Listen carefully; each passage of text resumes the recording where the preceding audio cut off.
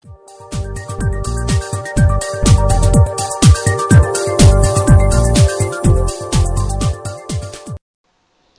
and welcome to this Expert Insights CD. I'm Donna Hanson.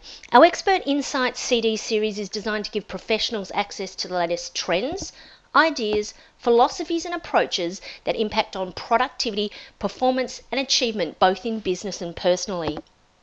We know that these days it's often hard to find time to step outside your world and explore what's happening in other organisations.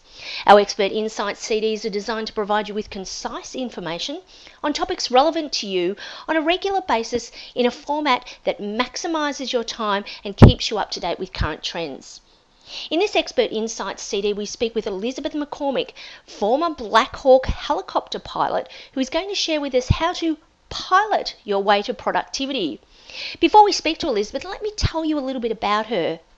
Elizabeth truly shattered the glass ceiling in the military when she became an Army Black Hawk pilot.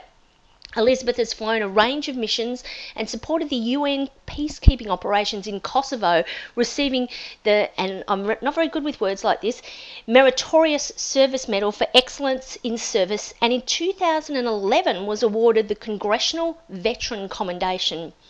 Since retiring from the military, Elizabeth has a corporate career as a global contract negotiator and motivational speaker.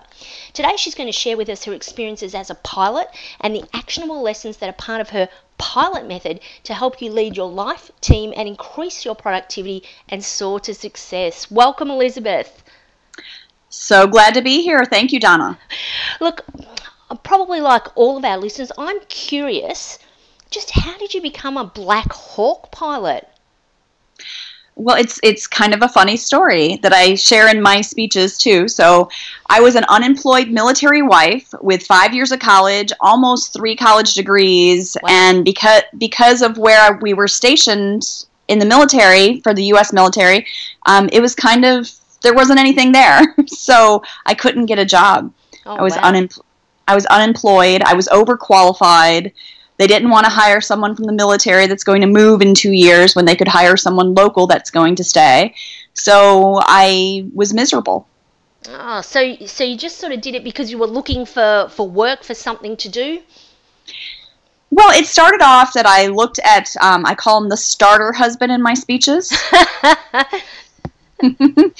So I looked at him and I thought, if he could be in the Army, wait, why can't I?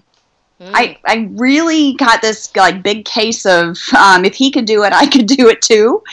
And with that, I wanted a cooler job. He was a medic. I didn't want to do that. And I wanted the coolest job. I was 23 years old and had all this college. Of course, I wanted to do something very cool, and I had no idea what was cool or what to do. And did any of that relate to your college degrees? So my degree is in art. Mm-hmm. Yep, yeah, I can see how that could be advantageous for a Black Hawk pilot. But actually, my minor, I have a degree in art with a minor in mathematics, almost a double major. I just didn't want to go to school for a 6th year to double major. So I was only missing 2 courses, and they weren't offering those my last year. And then my associate's degree is in engineering. So the engineering and the math really did help me. With some of this training and learning the aerodynamics and the systems I had to understand. Wow. But, yeah, I was planning on going to graduate school for architecture. And, but after 5 years of college, and I thought, I wanted to be closer to the starter husband, newly married, and didn't, at 23 years old, didn't make the right choices that I probably, looking back, would have made. But when you're in that moment and you're in, with that naivety of youth, right? Yeah, so absolutely.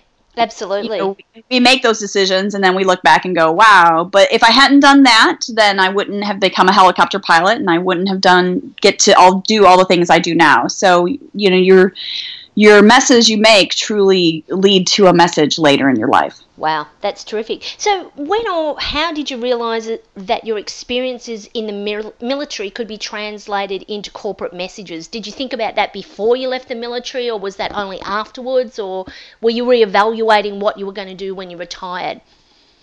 So I was flying helicopters over in Kosovo and in Germany, and when I was injured, and so I knew I was getting out, and it ended up being right before September 11th when the whole military scope changed. But I was injured, so I knew I couldn't fly anymore. That wasn't an option. And when you don't fly, you have other jobs in the military. So my job was logistics support and contract negotiation and inventory management. And so I used those skills and got my first corporate job. And then 8 years and 3 companies later, doing just that, I was laid off from the last corporate job I had. And it was right around that exact same time that I was getting laid off that I was turning down paid speaking engagements. Wow. Companies were calling me, youth groups, church groups, different organizations were calling me to speak because they had found out I was a helicopter pilot. And every time I went and spoke somewhere on my day off or a long lunch hour or an evening, I was asked to speak at anywhere from 3 to 6 other new engagements off each one. So my phone was literally ringing off the hook, and I was turning it down because I worked a job, and that's what I thought you did. So I'm guessing it was a bit like the universe just smacking you over the back of the head and saying, how many messages do we have to give you before you go and do this yourself?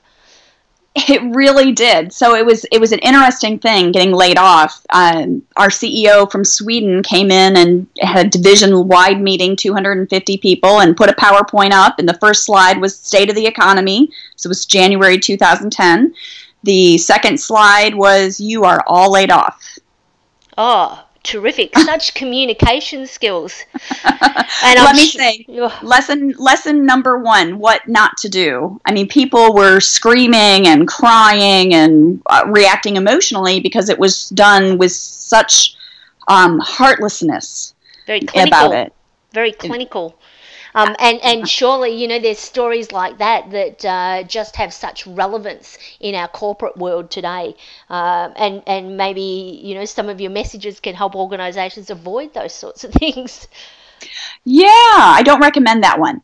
So they came to me and they said, okay, we want you to negotiate us out of all those multi-million dollar negotiations you'd put on contracts you had negotiated us into. So they gave me 6 months to negotiate us out of every single contract.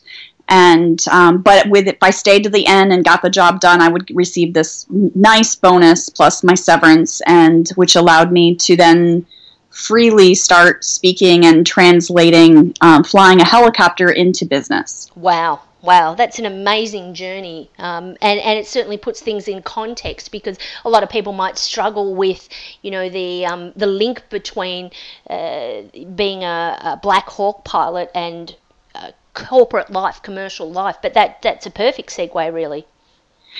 Well, and what's really interesting, when I come to a stage and come to an event, I teach the audience how to fly. So I'll talk you through it, Donna, and for the listeners. So with your right hand, you're on the cyclic, which controls the pitch on the rotor blades, which controls the direction you have. And then your left hand, you're on the collective, which is your power. The more power you have, the more airspeed or altitude you have.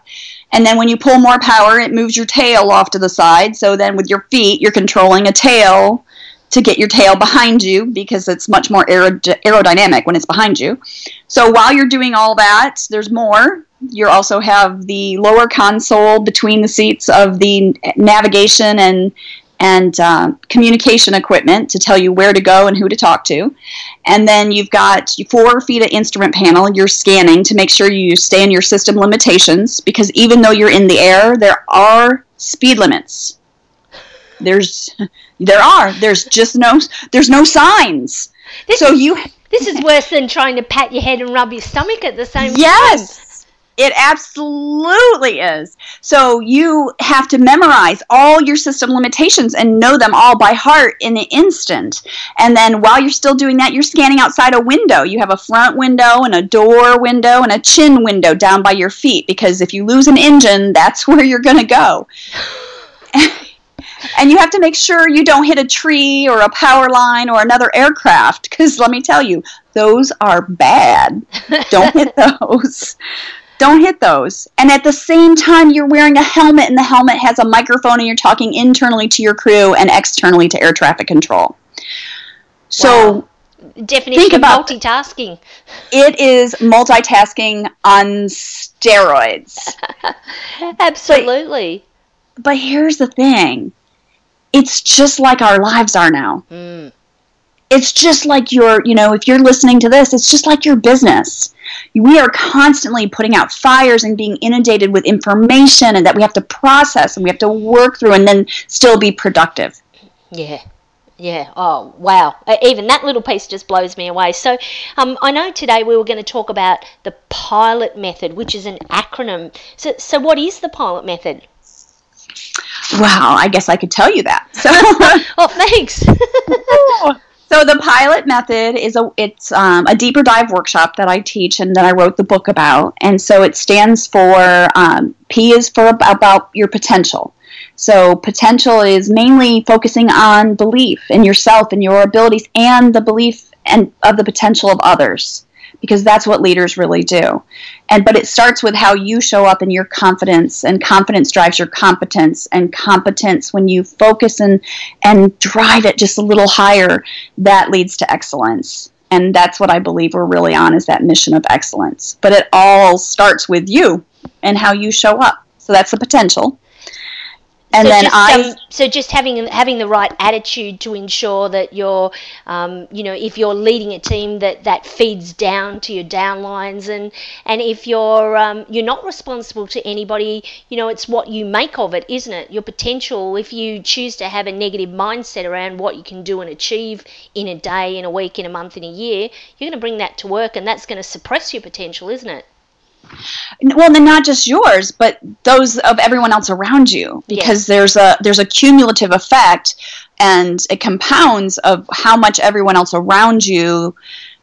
We feed off each other, right? So there's a really nasty little saying, is that all it takes is one drop of spit to ruin the soup, a cauldron of soup, right? Because do you want to eat it after someone's spitting it? No. No. No.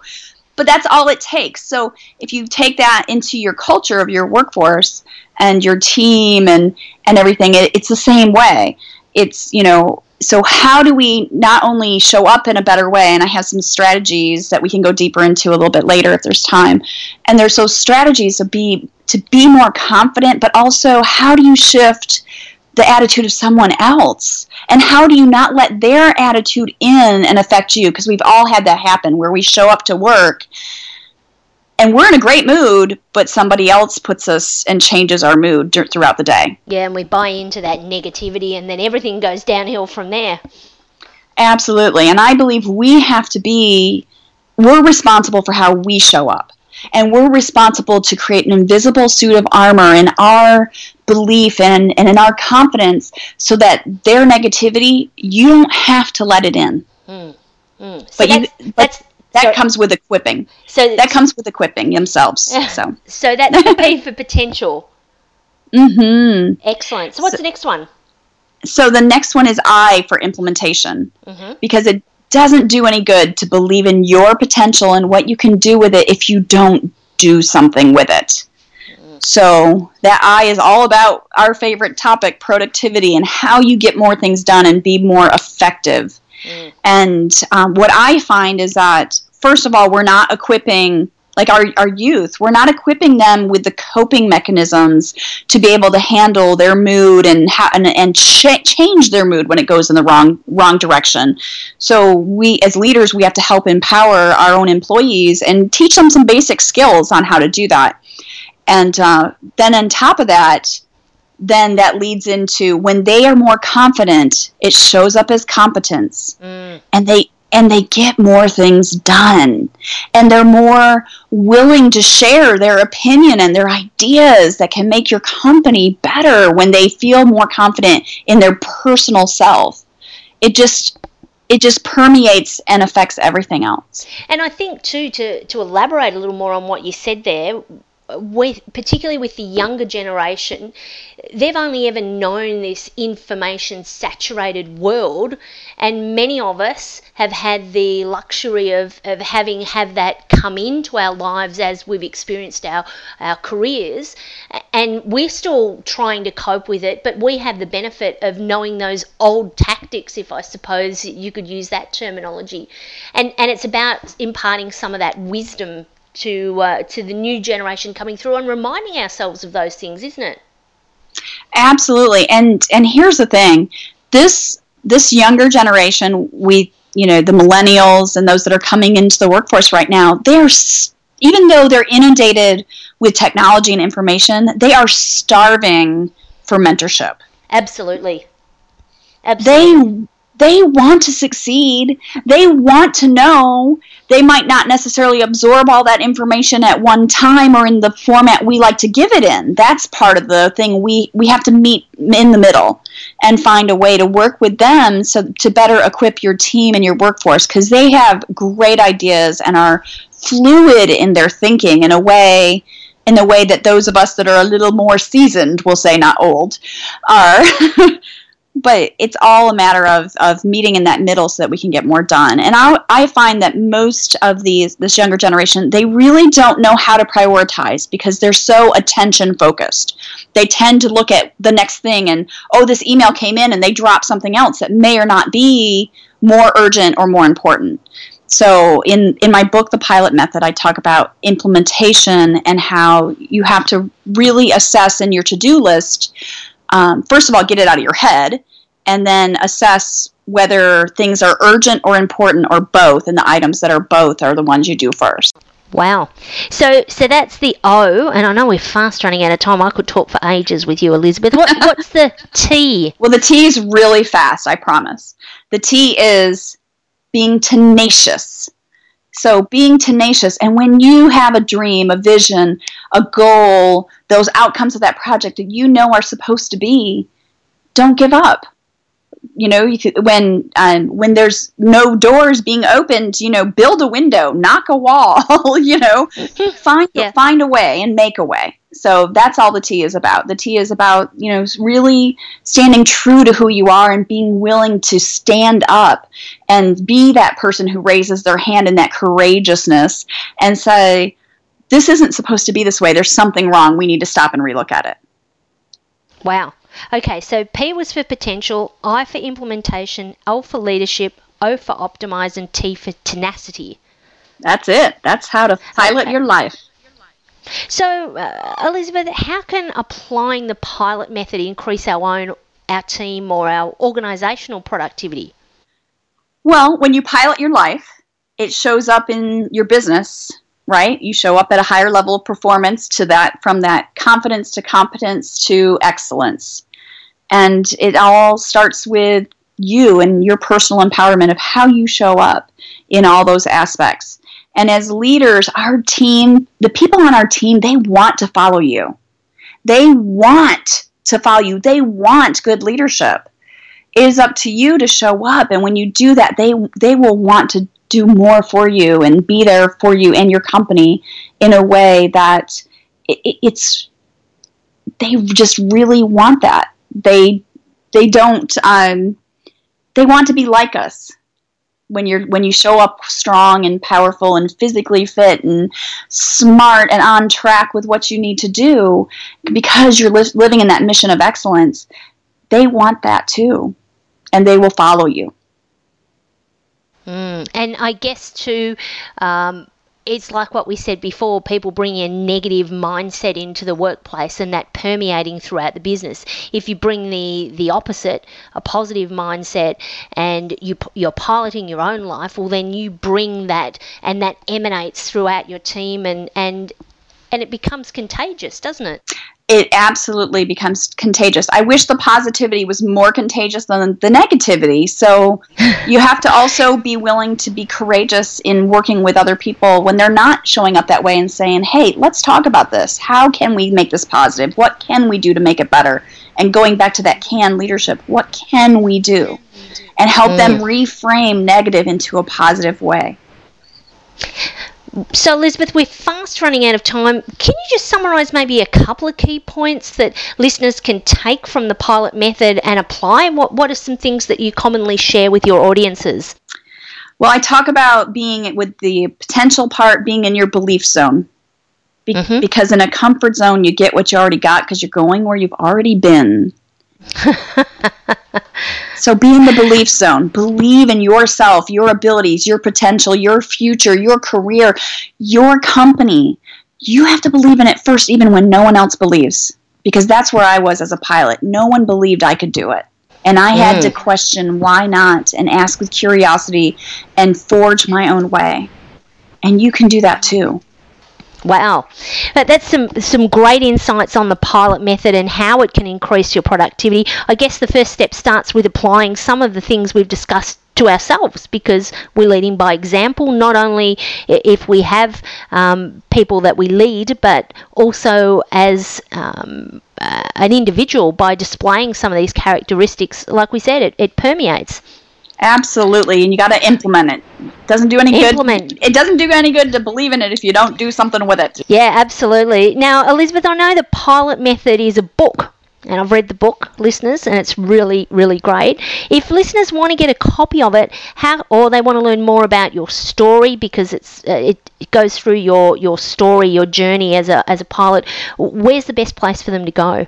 So if you're looking for the book, it is available on audible.com as an audiobook, and then it's as a Kindle on Amazon. And then if you want a physical copy, if you go to pilotmethod.com, I will autograph it and send it to you. Woohoo, woohoo. And listeners, for those in Australia, it is available in the Amazon Kindle store in Australia too.